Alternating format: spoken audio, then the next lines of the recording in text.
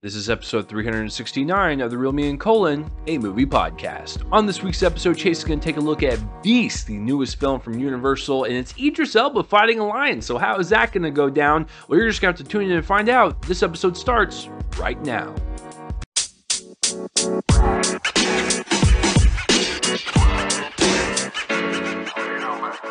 What is going on, everyone, and welcome to another episode of the Real Me and Colin, a movie podcast. I am your host, Chase Lee, and thank you for tuning in me. What the? Hey, listen, we're off to a great start. Don't you just love live broadcast, folks? But anyways, thank you for tuning in for another episode of this podcast. Whether it's day or night, and see, now I'm screwed up. Whether it's day or night, when you're listening to this, you guys are awesome. Thank you for your support of tuning in every single week and listening to your favorite movie podcast and just listen to me dribble on in my apartment about just whatever's coming out. Yeah, and before I begin the episode, if you could just spread this episode around and let people know this is your favorite movie podcast to listen to, that would be much appreciated. Hey, listen, maybe there's someone out there that just is looking for a movie podcast to listen to, or they're just not much of a movie fan. I don't know who those people are. They should be locked up in a psych ward. But, maybe you should pass this episode along and send it to them and just let them know this is your favorite movie podcast. Maybe we can have other people join in on the Real Me In community. This is episode 369. Like I said at the top, I will be going over Beast, the newest creature feature survival film from Universal. It stars Idris Elba and his family fighting against a lion. Should be fun. So, that's going to be the main topic of conversation. I'm also going to be going over what I've been watching this week, and then also going over some of my favorite creature features before I get into that review. So that is the lineup of today's show, and I hope you guys really enjoy it. Before we begin all of that, as usual, you guys doing okay? Doing okay? See, I'm already having like a brain aneurysm, so someone please call the police. I hope everyone's doing well out there. It's mid-August. It's still ridiculously hot. I remember I left my car for 10 minutes and came back, and my car was registering at 107, so that was fun. But other than the weather just making every single part of my body just sweat, that was a little bit too much information, but you guys subscribe to this, so this is what you get. Catching up on TV shows and movies. Finished Better Call Saul. That was a fantastic ending. That ending to me was perfection. I'm not going to spoil anything, but just the transformation of Jimmy McGill and seeing where he ended up and seeing like the decision that he has made for himself so he can finally face consequences and do it for himself, do it for Kim, and just bring some type of peace to the whole Breaking Bad situation. Like it was a very noble, very peaceful, very fitting ending for him. I loved it. I love the finale of the series. It is sad that it is done, and there's no more Monday night Better Call Saul action. But we got a lot of great shows coming out with House of the Dragon, Rings of Power, Andor. I'm looking forward to, and I'll talk about She-Hulk here in a second. The Better Call Saul finale was absolutely perfect in my mind. I didn't expect anything less. Peter Gould and Vince Gilligan created one heck of a spinoff, probably the best spinoff of all time. I can't believe that show competed with Breaking Bad in terms of production, story, everything. It was on the same level and even better. Because it was, at its core, a love story, which was kind of different for the Breaking Bad universe, but it still had the Breaking Bad elements, but it was a love story nonetheless. And so I thought, just beautiful ending, sad to see it go, but that was one hell of a ride, and I really enjoyed it. So Better Call Saul, check it out now. For everyone out there that hasn't seen it, I'd say give it a watch, give it a whirl, because you are in for a treat. Let's see. Still watching What We Do in the Shadows and Only Murders. Got to catch up on the newest ones.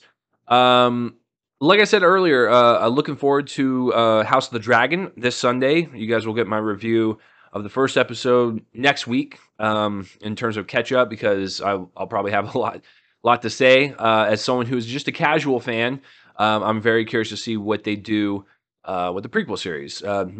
Speaking of prequel series and spinoffs and stuff, I'm hoping House of the Dragon can kind of continue that trend of just amazing spinoffs after Better Call Saul. So looking forward to that.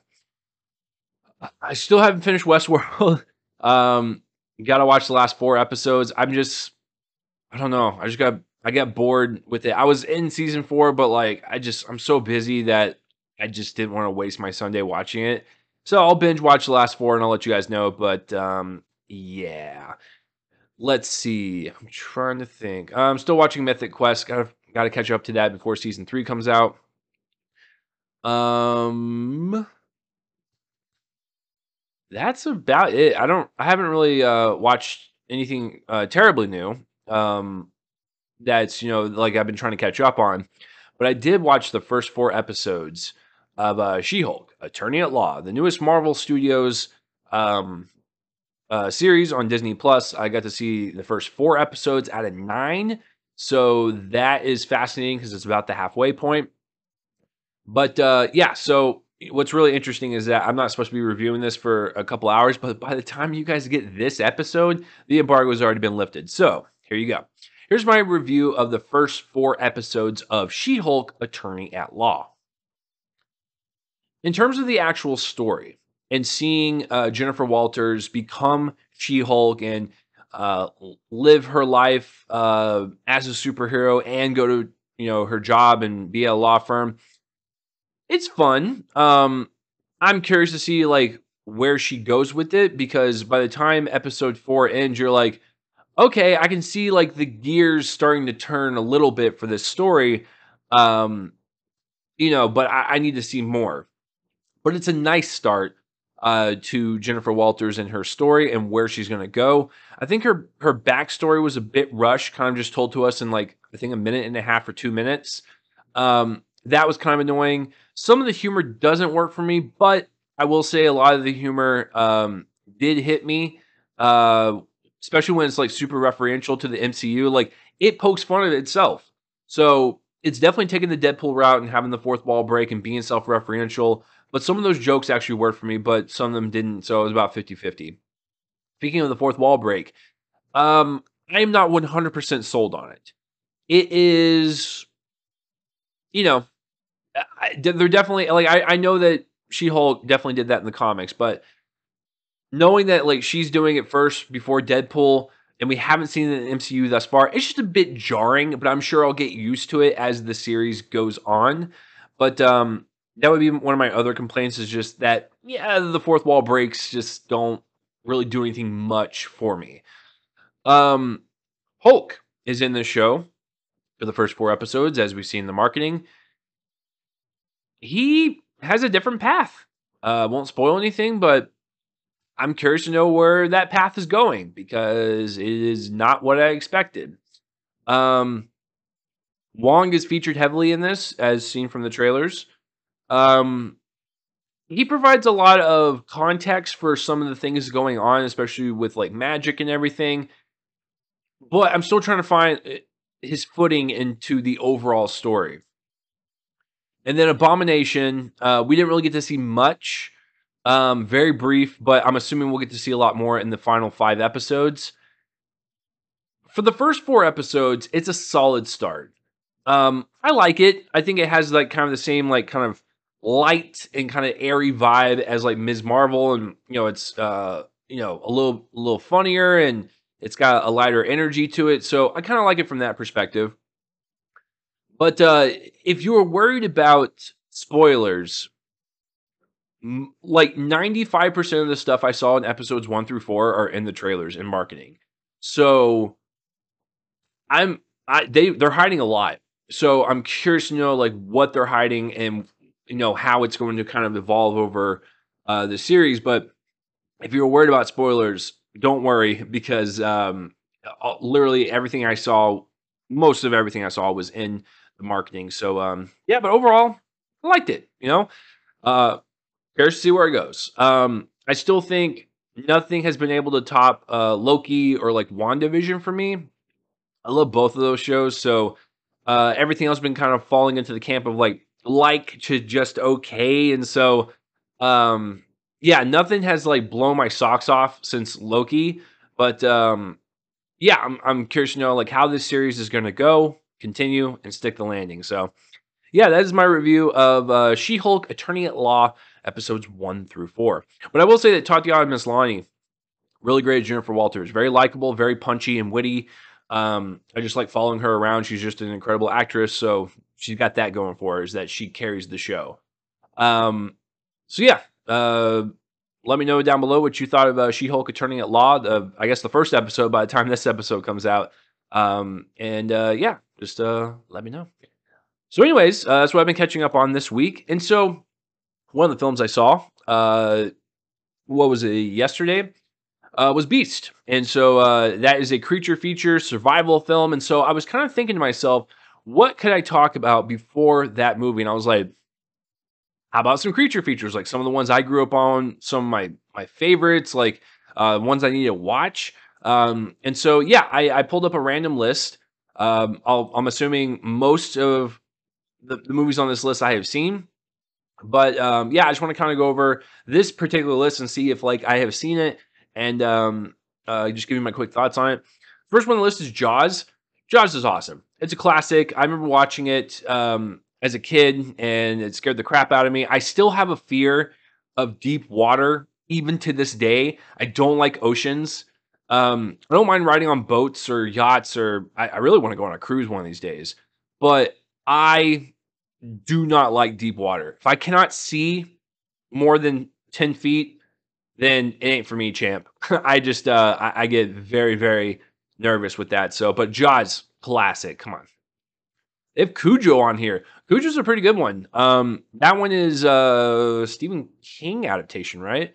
I remember watching that one, and Big Dogs at that time scared the crap out of me because I watched it around the same time as The Sandlot. And of course, The Sandlot's not actually that big, but still freaked me out with dogs being the size of like cars running at you and tearing your stuff up. So Cujo, really great pick.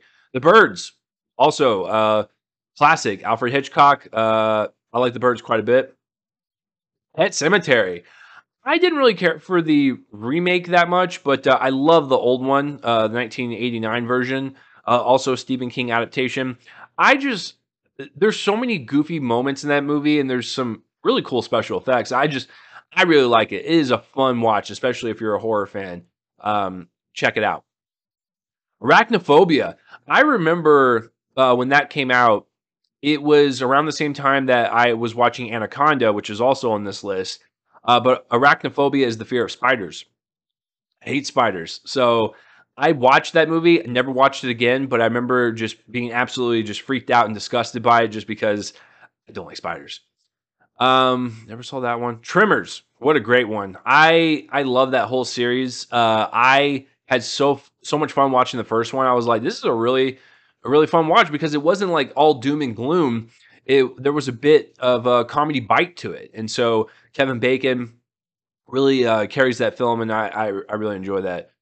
Gremlins, great one. Nothing really to say about that. You know, like Godzilla, really like all those films. I've actually seen, excuse me, the older ones, seen the newer ones. You know, it's all good in my book. All the creatures from like the Universal like monsters, like Creature from the Black Lagoon, and of course like Dracula, Frankenstein, Werewolf. I've seen all those. Those are all just classics. I really liked.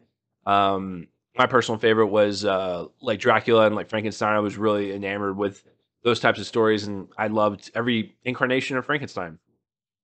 The list Anaconda here. Good old J Lo and Ice Cube. That's the cast that we're working with. But yeah, that Anaconda was huge in that movie, where they could just swallow whole people like it's nothing. I know that anacondas could swallow a human in real life, but in this fantasy movie world, they were so huge that they could just like eat humans within like 2 seconds, just slurp them up like candy. So yeah, Anaconda is a fun one. I never saw the sequels, but the first one I will always have a soft spot for.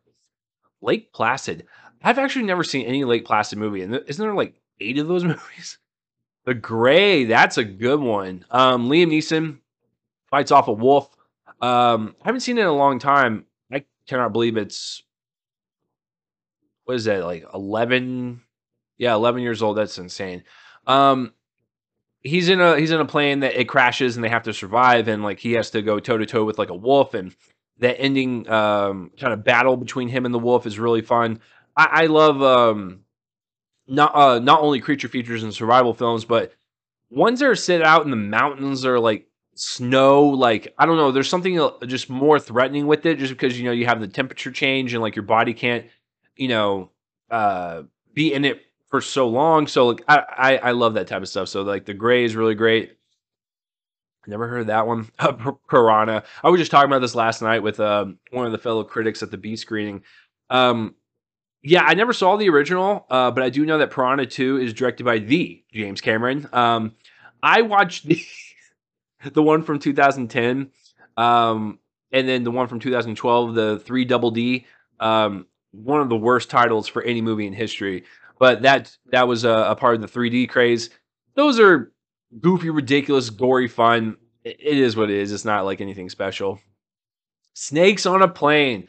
I remember I was working at the theater when this one came out, and um I laughed so hard. It was so fun. I mean, there was people having sex in the bathroom, people doing drugs. Uh, Samuel L. Jackson saying probably one of the top 5 most iconic lines from his entire career in that movie. It's like there's snakes on a plane, folks. It's crazy ridiculous. It's from the director David R. Ellis, I believe. He directed Final Destination 2, which Final Destination 2, a lot of people sleep on that. I like that whole franchise, but Final Destination 2 had the best, I think the best opening that scared the crap out of everyone in my part of my generation with the car accident scene. But Snakes on a Plane, really fun watch. Don't take it too seriously. It's just goofy. Um, Willard, I remember that movie. I haven't seen it in a long time, but Crispin Glover, really just infatuated with rats. Yeah, so if you don't like gerbils or like rats or hamsters, it's not for you. Um, Open Water from 2003. See, this is continuing along the deep water phobia that I have. Open Water is literally set on 2 people in the water the entire time. Now, like for the first like 5-10 minutes, they're like in a hotel room and they're about to go on their adventure. But for the most part, it's just them 2 in the water. And there's something about not knowing what's underneath you, and like anything could just brush up against you. And like when it's nighttime, it's even worse. And it's like, oh, just it gives me like ulcers just thinking about it. But Open Water is a good one. Not a lot of people talk about that one. If you can withstand 2 people just sitting in water for an hour and a half and imagine what's underneath them, I think your experience will be a little bit more fruitful. But Open Water, good one. The Host. Oh yeah, yeah, I remember that one. I never saw it, but when I worked at the video rental store, I remember we had that one playing on in the background. I never paid attention to it, but Deep Fried, The Blob. The Blob's a fun one. I never saw the 1958 version, but I saw like half of the 88 version just a few months ago, actually. And I never finished it, but that one is just so goofy. Just people running away from this slow, gelatinous thing. I really enjoy it. Let's see. Deep Blue Sea. Another iconic Samuel L. Jackson, not only line read, I'm gonna go ahead and just say it because the movie's old. He dies. It's one of the most surprising deaths I've ever seen in a movie. So when you're watching the movie, you're like, you're not expecting it, and then it just happens. You're like, oh, okay. But once again, this goes back to the whole like deep water phobia, and sharks are now involved, and it's freaky stuff, man. But that one's a fun one. I love that one. The Descent. That one's a great one as well. If you have a fear of claustrophobia and like caves and just darkness, don't watch that because it makes me feel like I'm having a panic attack as I'm watching it. But The Descent is a great horror film. So good. The Cave. I remember that one. Oh, maybe I don't know. The Tingler. Ooh, that's an interesting title. King Kong, obviously. They put Feast on here. I remember watching that one. That one was actually produced by Ben Affleck, I believe. That one, there's a lot of people trapped in a bar and they have to fight off against a bunch of monsters. It actually has some really cool practical effects, like more old school, like B genre level filmmaking. I actually kind of like that one. I totally forgot about that. And of course, like Night of the Living Dead, like zombie films, I really enjoy. There's a movie called Razorback with killer, yeah, like killer boars. Oh, it's awesome. And then Crawl is on here, and I was just talking about this once again last night with my film critic uh, friend, and so I had never seen Crawl, but from the director of like the Piranha remakes and everything, Hills Have Eyes. I just never saw it, but I heard Crawl was really great, a really great alligator film. Jurassic Park's on here, obviously the best dinosaur film of all time. I don't really count the sequels. Three is fun, but yeah, the first one is unmatched. The Thing, classic, probably one of my all-time favorites. Not only just creature features, but just films in general. I saw that in the theater. Uh, I had seen it like years prior, but like for the first full time as a theater experience, that blew my mind. It still held up from being released in 1982. The Thing is the one of the best of all time if you've never seen it. A group of researchers are stuck in the Arctic, and there's a parasite that kind of comes down and starts infecting people, but it like takes the form of other things, and it gets inside of you, and you don't know who it is, and it's just really great. Critters, I remember The Mist. Um, I love The Mist. I love that ending. I know it's controversial. It's super devastating.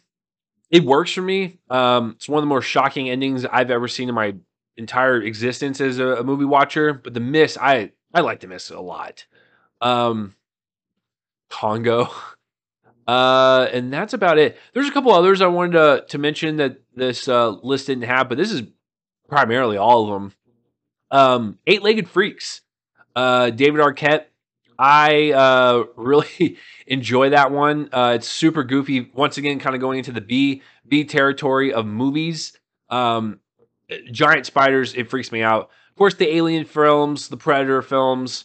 Um, the Alien films are like some of the best of all time too. I actually like Alien 1, 2, and 3. 3 is actually super slept on, by the way. Alien Resurrection, I can take it or leave it, but the first three are actually really good. And then I actually like the first Alien versus Predator. It's fun. And then Requiem is just a travesty. But yeah, the only Predator films I've liked are the first one and Prey, actually. So there's that. Kind of just going down this other list to see if there's any others that I missed. There's one called Frankenfish. Oh my god, that sounds awesome. Yeah, there's like 4 Anaconda films. Alligator, we talked about that. Got, of course, Godzilla. Excuse me. Python. Bug. Okay, I've seen the remake of Bug. I don't know if it's associated with it, but I don't think it is. But there is one called Bug where it's directed by William Friedkin and stars Michael Shannon. Really great stuff. Starship Troopers, classic. I love that one. You want to talk about just ultimate bug violence? That's it right there. Just giant bugs just getting what they got coming to them. There's a movie called Ticks, Tarantula. They literally have a movie about every single creature known to man. Um, just looking through this real quick. They have the Feast films on here, and there's 3 of them. That's crazy. I wouldn't consider Hollow Man a creature feature. Hollow Man's good, but it's um yeah, I mean that's about it. A lot of these films I have not seen, but hey, listen, I was in the mood to talk about them just because I saw Beast last night and I was like, man, what kind of creature features have I seen throughout my entire life? And I was like, that'd be a perfect little segment before the movie. And speaking of Beast, when we come back from the break, I will be talking about Beast, the newest film from Universal, and it stars Idris Elba, and he's fighting a lion with his family. Fight for survival. So Yeah, so when we come back, I'll be talking about that. See you soon.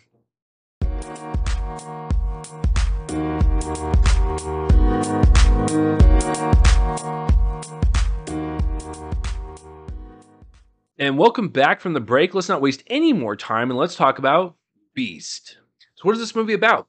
A father and his two teenage daughters find themselves hunted by a massive rogue lion intent on proving that the savannah has but one apex predator.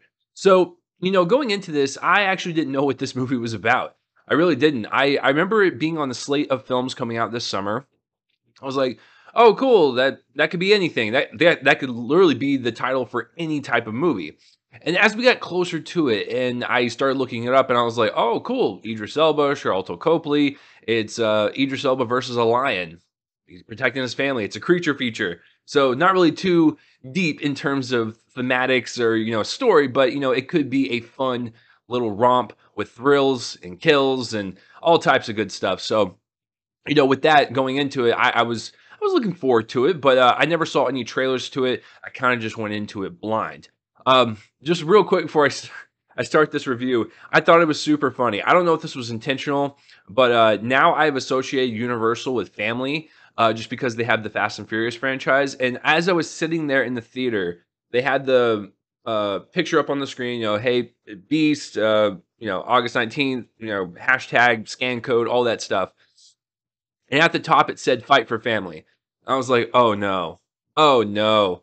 Universal's got that word so locked down that anytime when I see that on any promotional material for a Universal feature, I'm just gonna just start laughing. And so I got a little chuckle out of that. So little little side thing, but there you go. But yeah. So I saw the movie.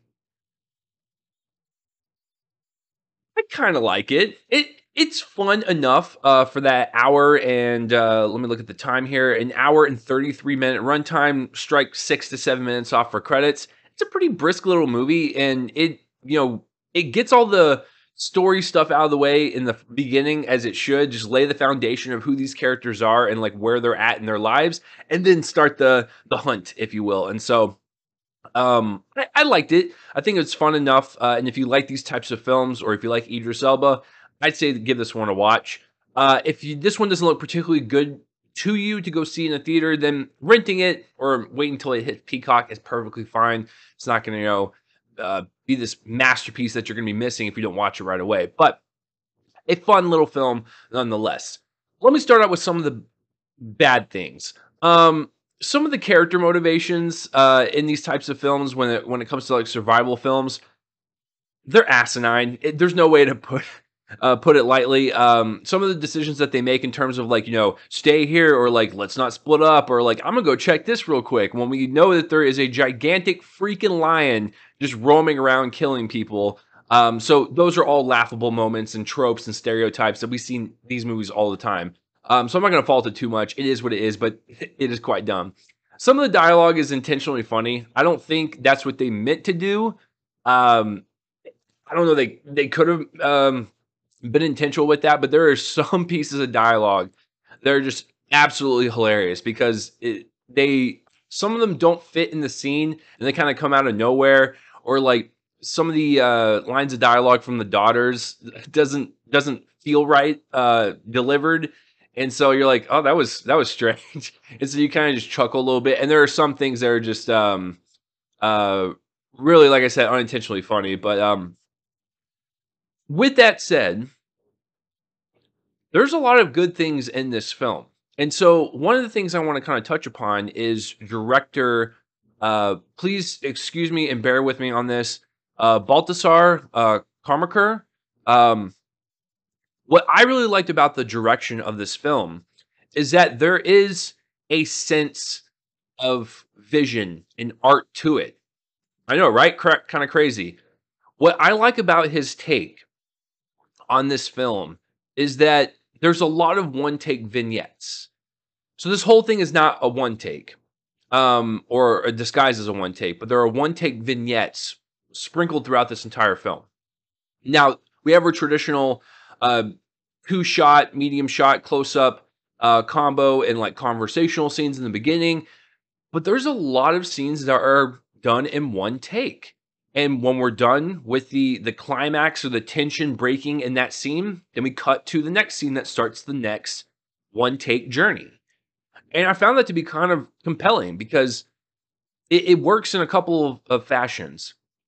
One, it creates tension. It creates this kind of like untethered tension where there's no control. It's just kind of chaotic, but it's controlled at the same time. Where like the camera's kind of just floating and moving with the characters, but you don't know where that line is. You don't know what's going to happen. So that tension is actually working really well with just the chaos happening in the scene, but it's so controlled behind the camera. That's actually kind of good. And also, it works in the fashion of like it just shows us the world. It shows us the landscape that these characters are in, trying to survive from the lion. So I thought these kind of like one take scenes were really well done, especially when they're stuck in a car for quite some time. They have to maneuver that camera around from seat to seat and window to window. That was really cool. There are several scenes where Idris is, fighting off the line and he's stuck behind uh, objects or like under a car, and it's all done in kind of this one take fashion. But once again, that kind of makes the suspense level heightened in this film, and I really enjoyed it from an entertainment perspective because I had no idea where the camera was going to go, what it was going to follow, what's lurking, on the right of it, to the left of it, as it kind of like swivels across. Like it just everything about it was all about the journey, and I thought the creative decision to have these vignettes was really well done. And to be quite honest with you, it reminded me a lot of The Revenant.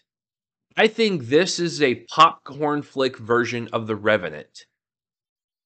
The way it's shot, the way it's handled, it felt like that. And even at the climax of the final battle between Idris and the lion, it felt like the bear scene in The Revenant, which was cool because it felt like it was more realistic to what we would expect someone to act like when fighting said creature. So yeah, I thought that was a cool little observation. I don't know if that's what he was going for, but yeah, I really liked that it kind of felt like the popcorn version, an entertainment version of The Revenant. It's not as deep or anything, but it gets the job done. There's some creativity involved behind the camera and just the director's vision. So I really like that. In terms of the actual story, I like the fact that this is a family that is kind of broken. This is a father that has had a lot of turmoil in his past, dealing with like his wife and the mother of his children, and just like how that relationship kind of fell apart, and how the kids are feeling the weight of that. And I felt that. I felt that conversation that Idris Elba was having with Charlton Copley in the beginning. It's really touching, really sweet. Kind of just lays down the groundwork for these characters and telling us as an audience member, hey, these are people going through a lot of different things right now, and I think seeing the hero journey to the very end is even more satisfying because you're like, this guy loves his daughters. He just wants to do what's right, and just seeing him kicking ass, throughout the film, it's even more satisfying because you know that he's doing this from a place of protecting his family. So I really liked it from that standpoint in the story. You really get to know the characters, and yeah, it was actually really touching in the beginning. Like I said, some of the lines of dialogue and some of the acting from the girls in particular was a bit off in terms of line delivery, but performances overall fun. I think everyone is having a blast with this, and the fact that this lion is CGI and they are able to convey such terror in their eyes and their body movement. That's really impressive. And so I got to give credit to all four of them. They're all really great. And when it comes to that, they made us believe that there was this gigantic meteor-sized lion chasing after them, and I really appreciate that. Speaking of the CGI lion, it is it is good for the most part. There are a couple times throughout the when it's in sunlight that it's very apparent that you're watching this CGI creature roaming around. But like at nighttime or like around dusk, It was really well handled with its use of like shadows and contrast with like the light, and it felt like it was a part of the environment. So there was a definitely a lot of scenes in this where it did feel like that lion was present and it was a threatening, you know, objective in these people's ways. But there are a couple times, like in the sunlight, where it was very apparent. But yeah, I think for the most part, it's a really well constructed lion being placed in live action scenes. So I got to give them props on that. Listen, is this film going to be in the top 10 of the year? No. Is it going to win the Oscars? No. Not even remotely close.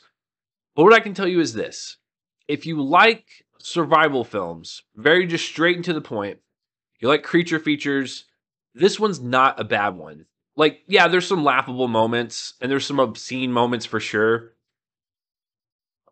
These types of films have that in them. So you can't really strike this one for you can't out this one too much and be like, "Oh, you can't be doing." It's like, no, a lot of these films do that, but a lot of the stereotypes are there. But yeah, if you like those types of films, if you like Idris Elba, I'd say give it a watch. It's kind of fun, and I did like the climax at the end of the film. It was really riveting to watch because you were just like every time when that line would slash a person, whether it be Idris Elba or Charlotte Cope, you're like, I really hope someone kicks that lion's ass. So, yeah, I kind of enjoyed it. You know, it's not anything that's going to be in my top 10 of the list of the year or thought provoking. It's just like it's just fun entertainment. And thank you for tuning into my review of Beast. Let me know down below what you thought of the film, whether you liked it, loved it, hated it, all that stuff. I'd like to know your thoughts on said film. And that will do it for episode 369 of the Real Me and Cole Movie Podcast. Thank you for joining me on another episode of this wonderful podcast. You guys are amazing to join in. Yeah, for next week for episode 370, I don't know what I'm going to do yet because there's nothing coming out. So I will have to come up with a topic or something to just have an episode for you guys. And if I don't, then you guys won't get anything. I don't even know when, just because there's not that many movies coming out. But I'm sure I will find something. Maybe films that I missed this year that I can catch up on. I will find something to talk about for 370. But in the meantime, episode 369, this one is complete. So thank you, everyone. I am Chase. This has been another episode of the Real Me and Cole Movie Podcast. You guys are awesome. And I'll see you guys next week for another episode of this crazy movie podcast. See you then.